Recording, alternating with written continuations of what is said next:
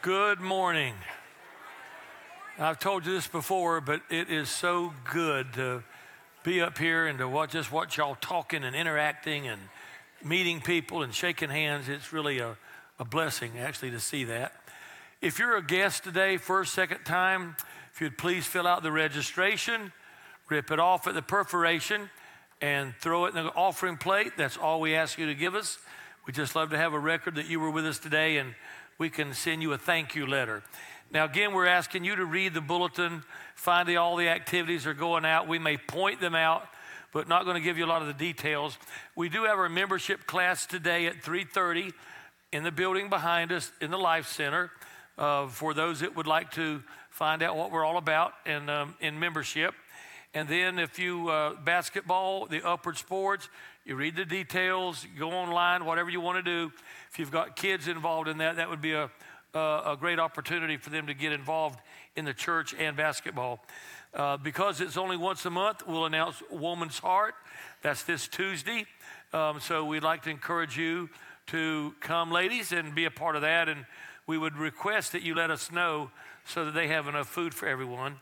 And then, of course, Christmas coming up. You can read about what's going on Christmas Eve Day, which is a Sunday. And I thought the display out in the foyer was just beautiful. Beautiful. And I'd like to thank my wife, Nancy, and her helpers that did all of that. And if you haven't done it yet, go to the children's area and look at their display of what they've decorated. It's absolutely gorgeous. So you want to go do that. All right? Stand, welcome somebody around you to church.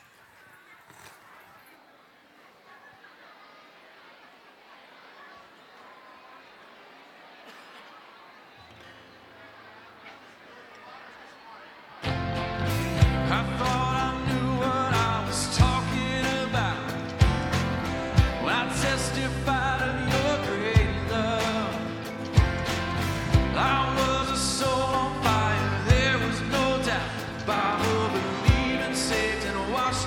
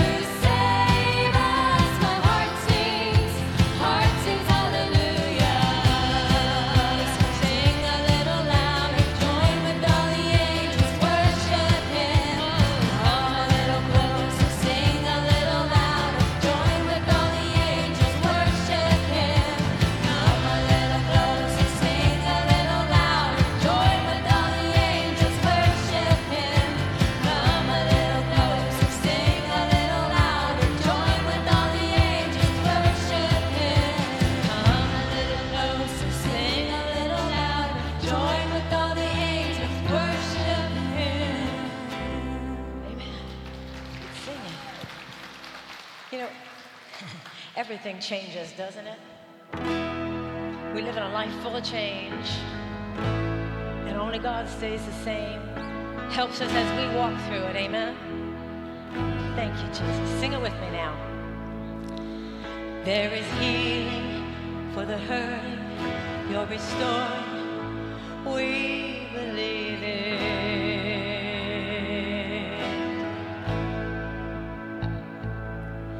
Resurrection for the broken, we're expecting, we believe it.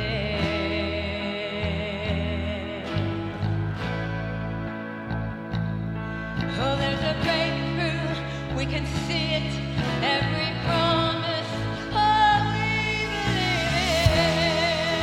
Everything changes, everything changes, everything changes when your spirit moves. Everything changes, hope is awakened. Everything changes when you walk in this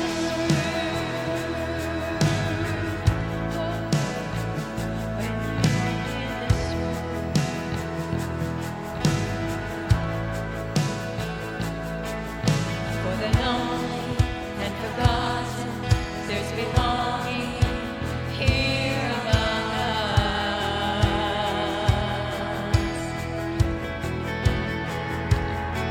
There's a victory, there's a Savior, He is Jesus, here among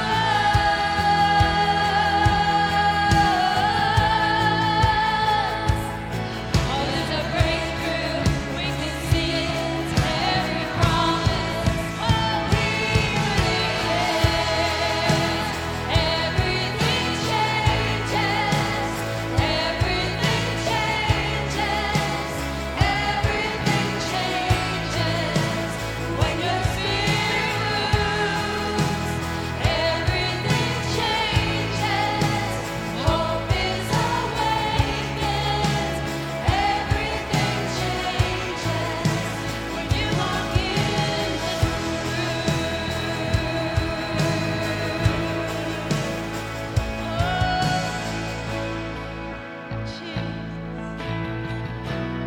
We seek Jesus, we know Him.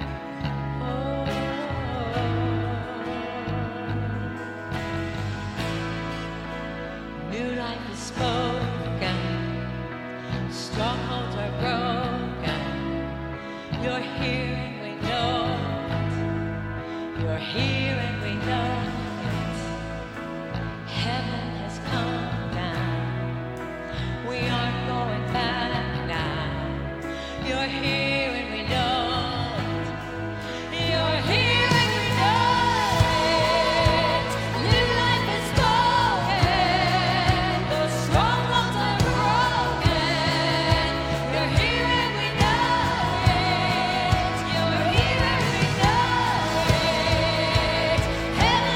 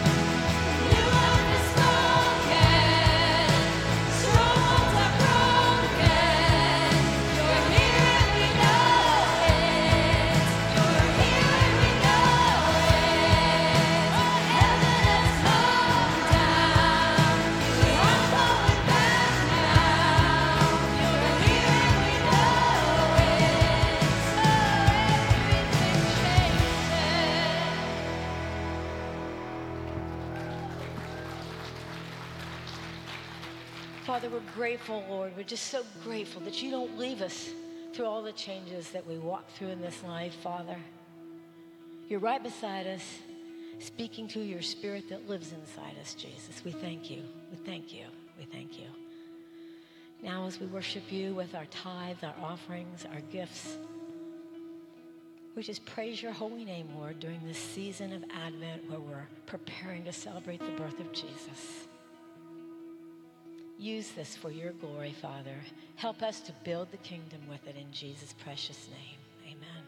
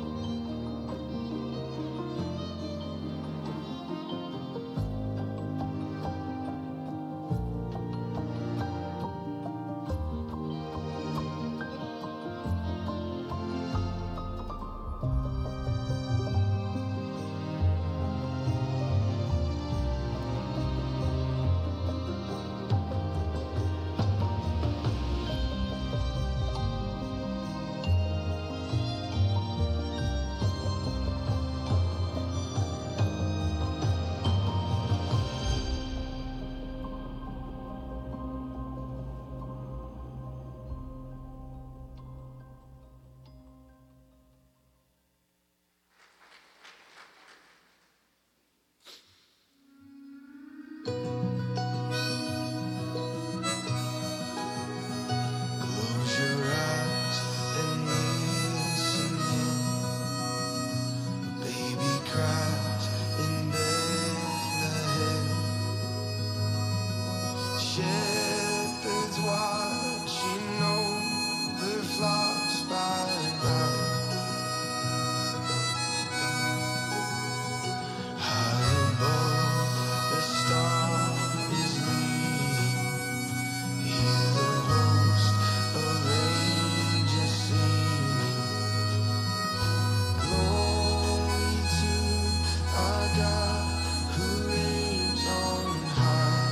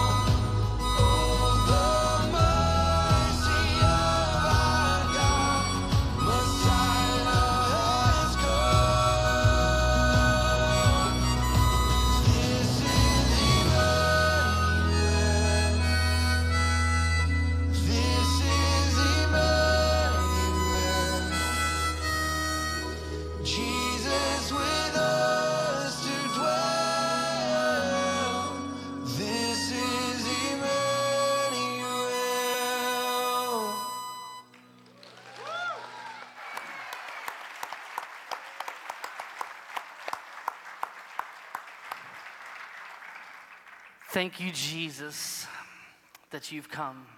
The Word became flesh and dwelt among us. Thank you, Jesus, for coming to this earth and giving your life for us. God, this morning we pray as we hear from our pastor the words that you have for us. May you challenge us in ways that we need to be challenged. God, I pray this morning you would open the eyes of our heart so we can see you. And Father, if there's anything that we need to change in us, Lord, I pray this morning you would help us see that. Use this time for your glory, King Jesus. Amen. Amen. Well, we started a little mini series. There'll be 3 sermons in this series. We started last week talking about staying faith, having a faith that sees you all the way through to the end. And we ended that, it was a 2-part actually, and we ended that by talking about generosity in our giving. And we kind of want to pick up on that theme today and then go to a very familiar story in the Bible and make some application from that. But I want to tell you that, it's because of your giving and a lot of you giving regularly, hoping more will catch that spirit. But that's how we're able to make all these ministries, from the children's ministry, the nursery, the bigger kids across, the youth tonight, men, women, seniors, widows, all of that. Everything is because of your faithfulness and your giving. And I just want to tell you, it does not go unnoticed. I don't know who gives. I don't look at that. So I don't know who gives what, but I do know that as a whole church that you give. And we want to thank you for that. So I'd like to tell you, please, on that January the 10th, that's a Wednesday, put it on your cell phone to remind you, or whatever you do to remind yourself. But that Wednesday at 6 o'clock over in the Life Center, we're going to have what we just call, who we are, come and see. And again, it's just to meet you. You know, when you get a church this size, and the other service was not this big, but getting close, I just don't know everybody. And I know they don't know me other than seeing me up here on Sunday. And I'd love to be able to meet you. I'd love to be able to just see your face. So if you would come to that, we'll hope to have some little finger foods there for you. And we're not going to, we are not, I've instructed all the leaders, we're not going to try to enlist you. We're not going to try to get you in our ministry. We just want to say, hi, we're so-and-so, who are you, meet you. And then if you want to initiate and say, I want to be a part of this, then they can answer. But they're not to recruit and try to put people on the spot. So anyway, we'd love to have you come and be a part of that. When I was a boy growing up here, I used to, out there where the mall used to be, that's where I used to quail hunt. There was a Dolomite kind of a pit there, and it was all woods. And but I never hunted with dogs. You know, a lot of people around here, they hunt with dogs. You know, they hunt, bird hunter, deer hunt. They have dogs that run. Well, I never did that. But I heard Jerry Clower. Remember him? I heard a story that he told about bird dog hunting for birds. And of course, he made the point, and it's a true point. Of course, he made it real funny. But the point was that only the lead dog that saw the actual bird, you know how they would point? Only the dog that was the lead dog that saw the bird stayed in the race. The other ones would get excited, you know, everybody excited because the lead dog was excited and running to something. And so the other ones would get exciting, but if it got difficult, they would fall away. And only that bird that saw it would keep going. And that is true after looking at some of that. Well, he made the point about that can happen in a church.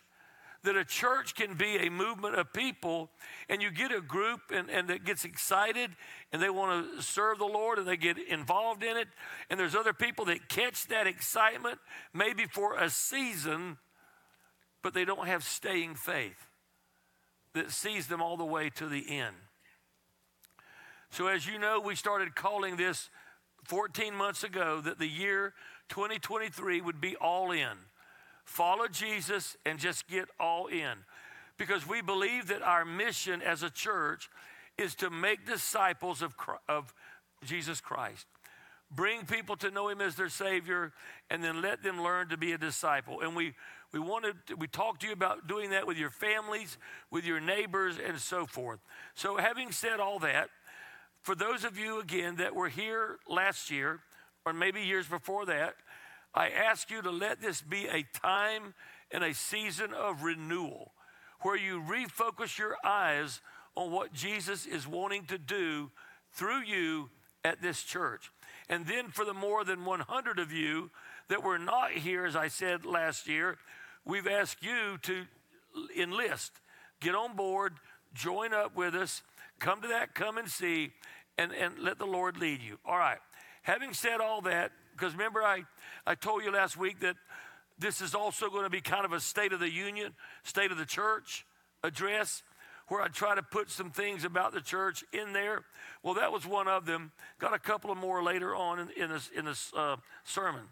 But we're going to be looking at someone today that I know you know about. His name is Zacchaeus.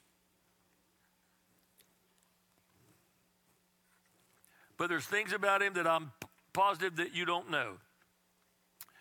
You're going to see a man today that grasps the vision of Jesus. This to me is a remarkable story, because Zacchaeus was one of the stingiest, most physically corrupt people in the Bible. And you say, boy, how did he get that? I'm going to tell you in a minute. And yet, I would say that he became the most generous person that we read about in the New Testament. Stay with me on that. I want you and me, I want us to see what he saw that shows us how to live continually with the Lord Jesus in front of our eyes, so that we have a staying faith. How many of you have your Bibles? How many have a Bible with pages in it? All right. How many of you have that fake Bible with a phone? No, I'm just joking. You can look at it on the phone. That's fine. It's still God's Word. Luke chapter 19. And we're going to look at 10 verses. We're going to break them down and make application. Verse 1 and 2. Jesus entered Jericho and was passing through. And behold, there was a man named Zacchaeus. He was a chief tax collector and was rich. Now let's back up here so I can tell you, so you can get the whole force of this story. A tax collector is probably not going to be on anybody's list of favorite jobs today. And I read an article about a month ago where in this culture, politically correct culture and this woke culture and renaming everything, that the IRS agent does not want to be called that anymore. It has become so unpopular that they want to be called, and this is a true story, a tax policy compliance director. Yeah, like that's a lot better. But truthfully, that's what they want. But a tax collector back then was not only someone that they didn't like, but they were considered to be a traitor and a thief. I'll tell you why. When the Romans took over a city or a people, they wanted to tax it very heavily. That's how the Empire of Rome made it, and did a lot of other big stuff. But they did it through heavily taxing the people that they conquered. But the Romans knew that if they just transplanted a Roman person into, like, say, Judea to collect taxes, they weren't going to get it done. They were not going to know where the money was hidden, who had what. So they would pick somebody from that area, a man like Zacchaeus, who was a Jew, in order to collect the taxes. And here's what they would do. They would say, now look, Zacchaeus, here's how much we want. And this is going to be sent back to Rome. Now, anything you can get above that, you can keep for yourself.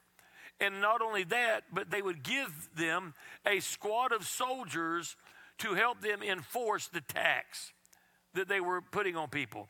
So these guys like Zacchaeus would extract huge sums of money from their own people to send back to Rome. And in the process, they would keep a bunch of it for themselves, and they became filthy rich. And if somebody would not comply, they would have them with those soldiers beaten, thrown in debtor's prison, or even murdered.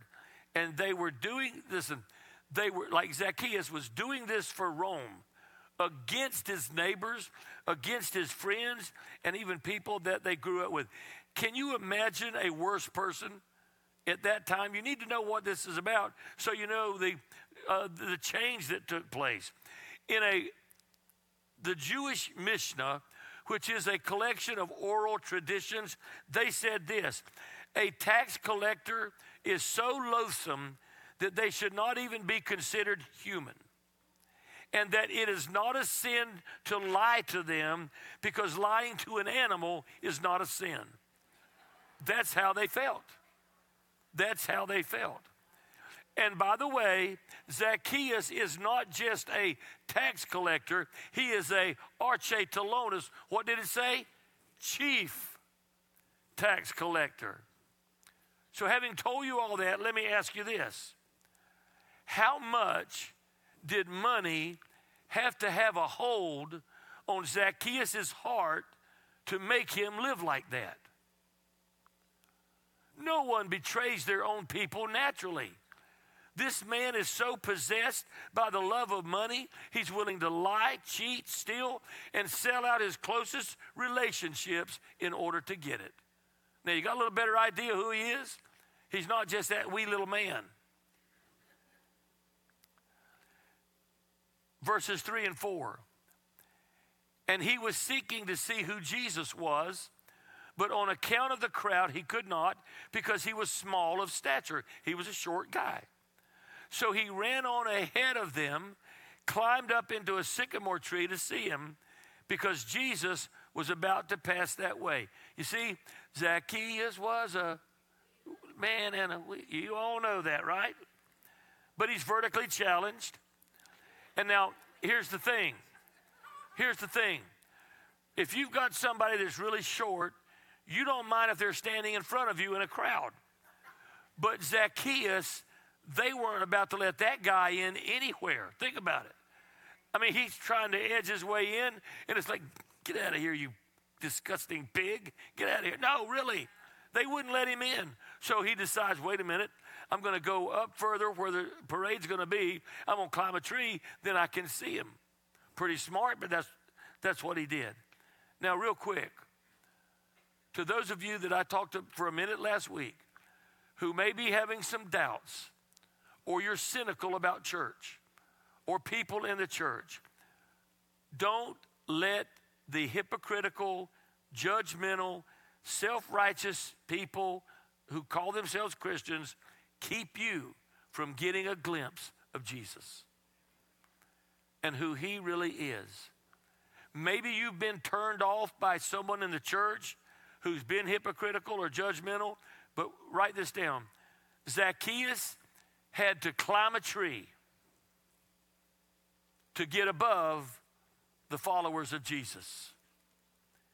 He had to climb a tree.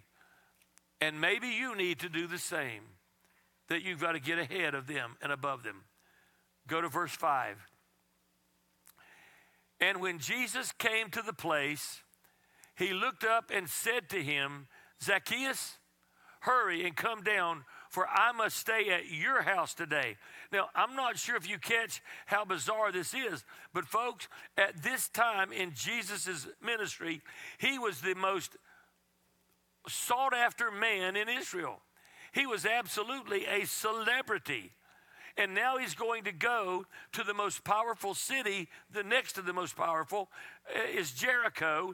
And I want you to think about someone like that going to, say, New York City. He does not ask to meet with the mayor of New York City. He does not ask to meet with the chief priest of the biggest church in New York City. He chooses the most despised, unpopular man who was there at that time. That wee little wicked man named Zacchaeus. You know, of all the names that we saw up there and that we just sang about, of all the names for Jesus, you know what my favorite has become? Friend of sinners. Because that's who he is. Jesus, what a friend of sinners, lover of our soul. Verse 6 and 7.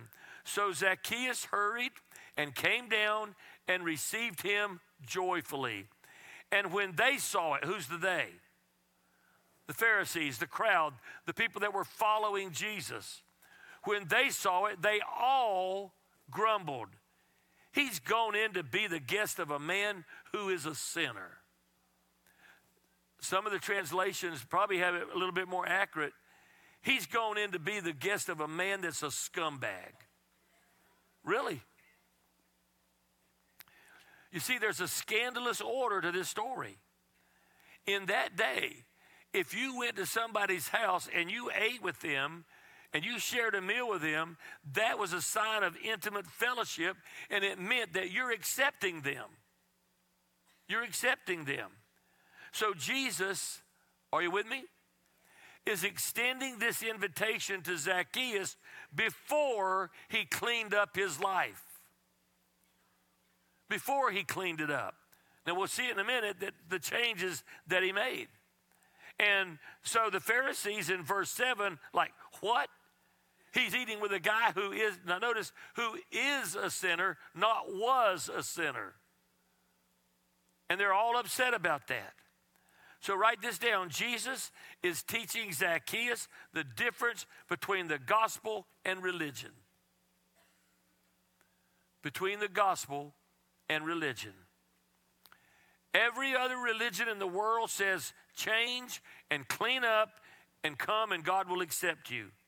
The gospel reverses that, and it says God is offering to you acceptance, and if you will come to him and obey him by coming to him, in the light of that invitation, you will change. That's how it's supposed to be. See, in the gospel, God's acceptance of me is not a reward for me cleaning up my life. God's acceptance of me is the power to clean my life up. Amen. You'll see this. Now watch this. Verse 8 and 9. And Zacchaeus stood and said to the Lord. Now he's been invited. He came. He's been changed. Behold, Lord, the half of my goods I give to the poor. And if I've defrauded anyone of anything, I'll restore it fourfold. And Jesus said to him, today, what has come? Salvation has come to this house. Religion points outward. Says, Zacchaeus, go do this, go do that, and you'll obtain salvation. But Jesus' gospel is, Zacchaeus, salvation is here, has come to your house. I'm the way, the truth, and the life. And no man comes to the Father but by me. And Zacchaeus, if you will accept that, then in response to that, you'll change. Did you hear that? In response to that, if you really responded to the gospel of Jesus Christ, you'll change. You don't have a choice, you'll change. And oh, what a change it brought in this man's life. From what we just described about him and what kind of a man he was, here's what he says. By the way, he says he'll restore fourfold. The Levitical law said that if you can read this in Leviticus, that if you stole from someone and got caught, you were supposed to repay them and add 20% interest. There was only one situation that you would repay 4 times, and that is if you stole someone's cow. Now, because you know that would cause utter financial ruin. Yeah. Okay. I had to throw that in there. But what I told you is true. 4 times if you stole a cow.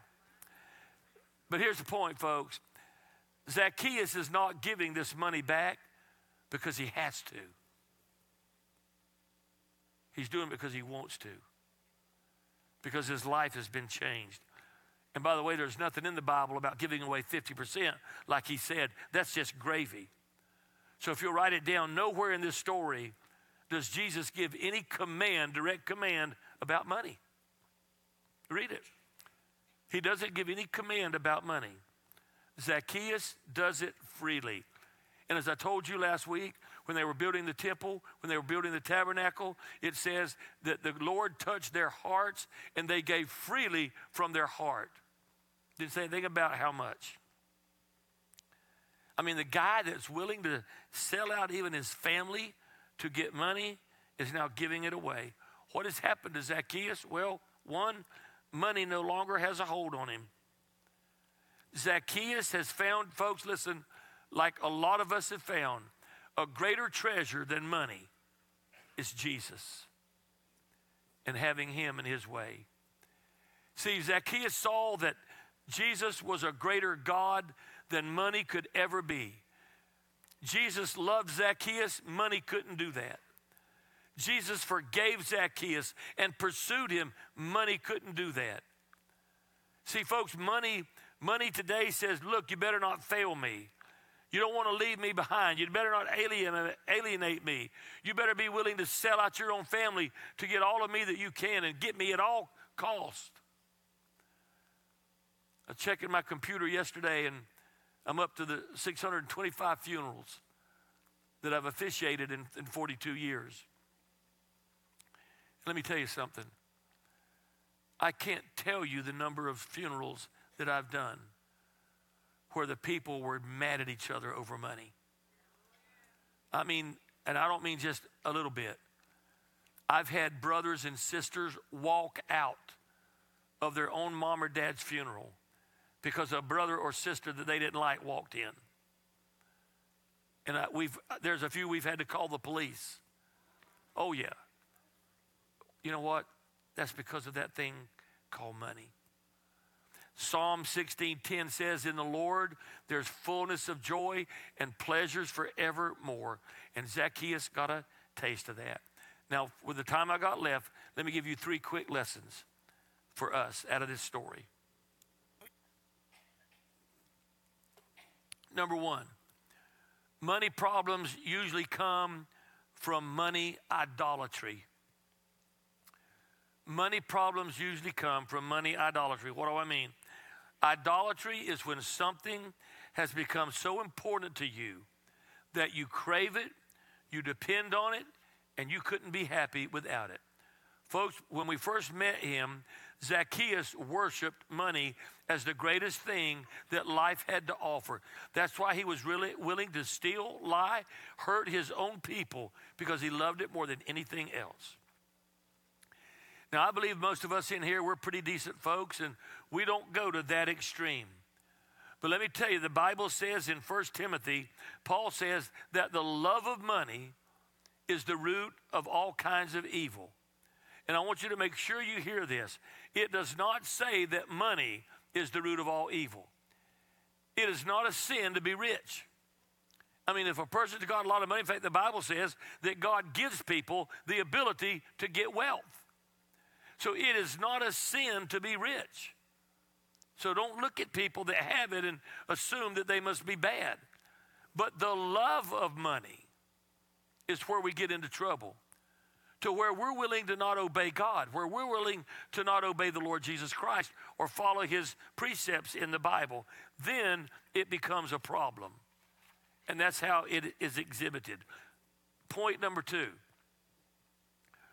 Only an experience with the gospel can change our heart's attitude towards money. Only a true experience with the gospel. Zacchaeus did not become generous because the Lord commanded him to. Read those 10 verses and tell me if you see a command anywhere in there. He became generous because he wanted to. Because he felt like the Lord had changed his life. And look at the times the word joyfully is in there. I think it's twice. One afternoon with Jesus did more than 10,000 sermons on giving. One encounter, one afternoon. The gospel does what me preaching a 1,000 series sermon on giving cannot do. It can change your heart.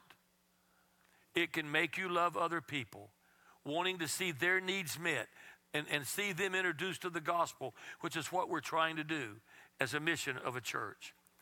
Zacchaeus didn't sit through sermons on giving.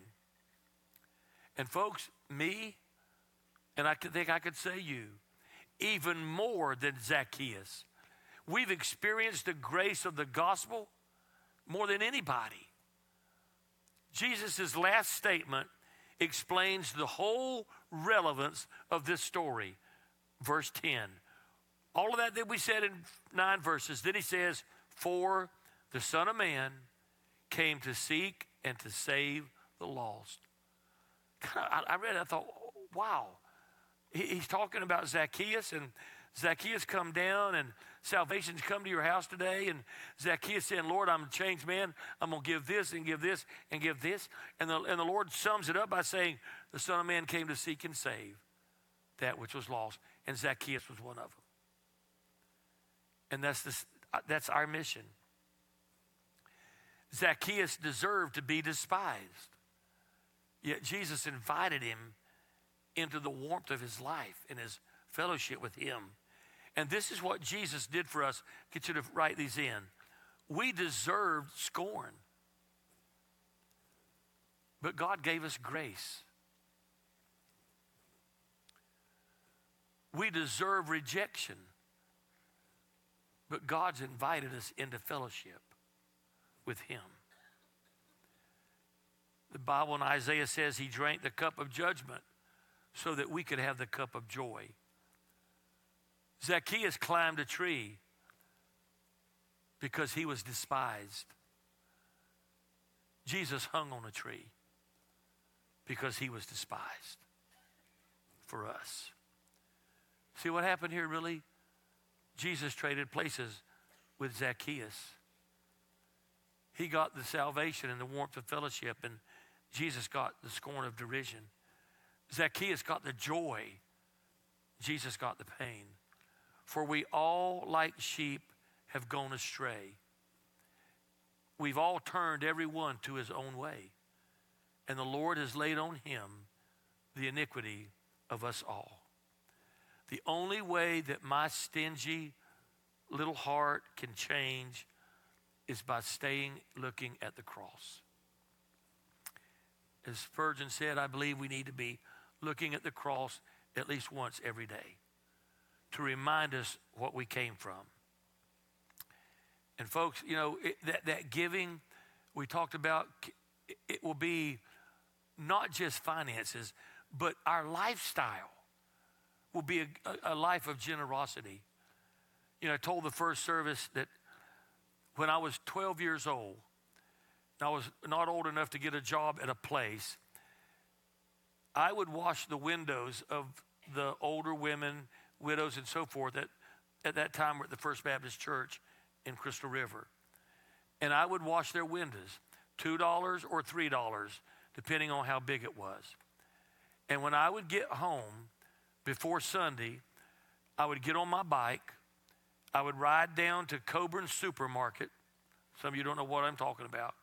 But I'd ride down to Coburn Supermarket, and I would change one of them dollars, and it would, you know, get the 2 quarters and 5 dimes. And I would go home, and I would get my little envelope that said, I'm attending Sunday school today, check. I read my lesson, check. And I'm giving, and I'd put 2 dimes in there and seal it up. I didn't want to do it. You know, couldn't understand that. You could get a lot back then with 2 dimes. And it was like, God, you didn't wash them windows, I did. I don't know why I'm giving this to you. But I did it because my mother taught me to do it, and I kept doing it. And here we are 60 years later. 60 years later, and still having done it all them years. And then there came a time, and I believe I was already saved in Colorado when it hit me that if I need to do this because I love the Lord. Because up until then, truthfully, it was more mechanical. You got to do this. But it was then it became, I want to do this because of having that encounter with the Lord Jesus Christ. When you meet him and experience him, you're going to fall so in love with him that you want to become like him. And as he was to you, you're going to want to become to other people. And again, you don't just become generous in your whole life for a season, but for a lifetime. Staying faith to see you to the end. And again, another thing I learned from my mom, you're not just generous in one area, but in all areas. Yes, you give of your finances, but you give of your time, and you give of your energy and things like that. I don't know, there wasn't many Sundays that the pastor or somebody wasn't coming home to eat with us. And I've told you this before, there wasn't Thanksgivings or Christmases that all the single teachers in this part of the county that couldn't make it home were invited to our home. That's how we learn to give. That's how we learn to give. We saw it and we learned it. Number 3, and I'll close. People who ask, well, how much do I have to give? Don't get it. How much do I have to give? How much is enough to get God off my back, Pastor? To make God happy with me. See, here's why we don't get it if we have that attitude.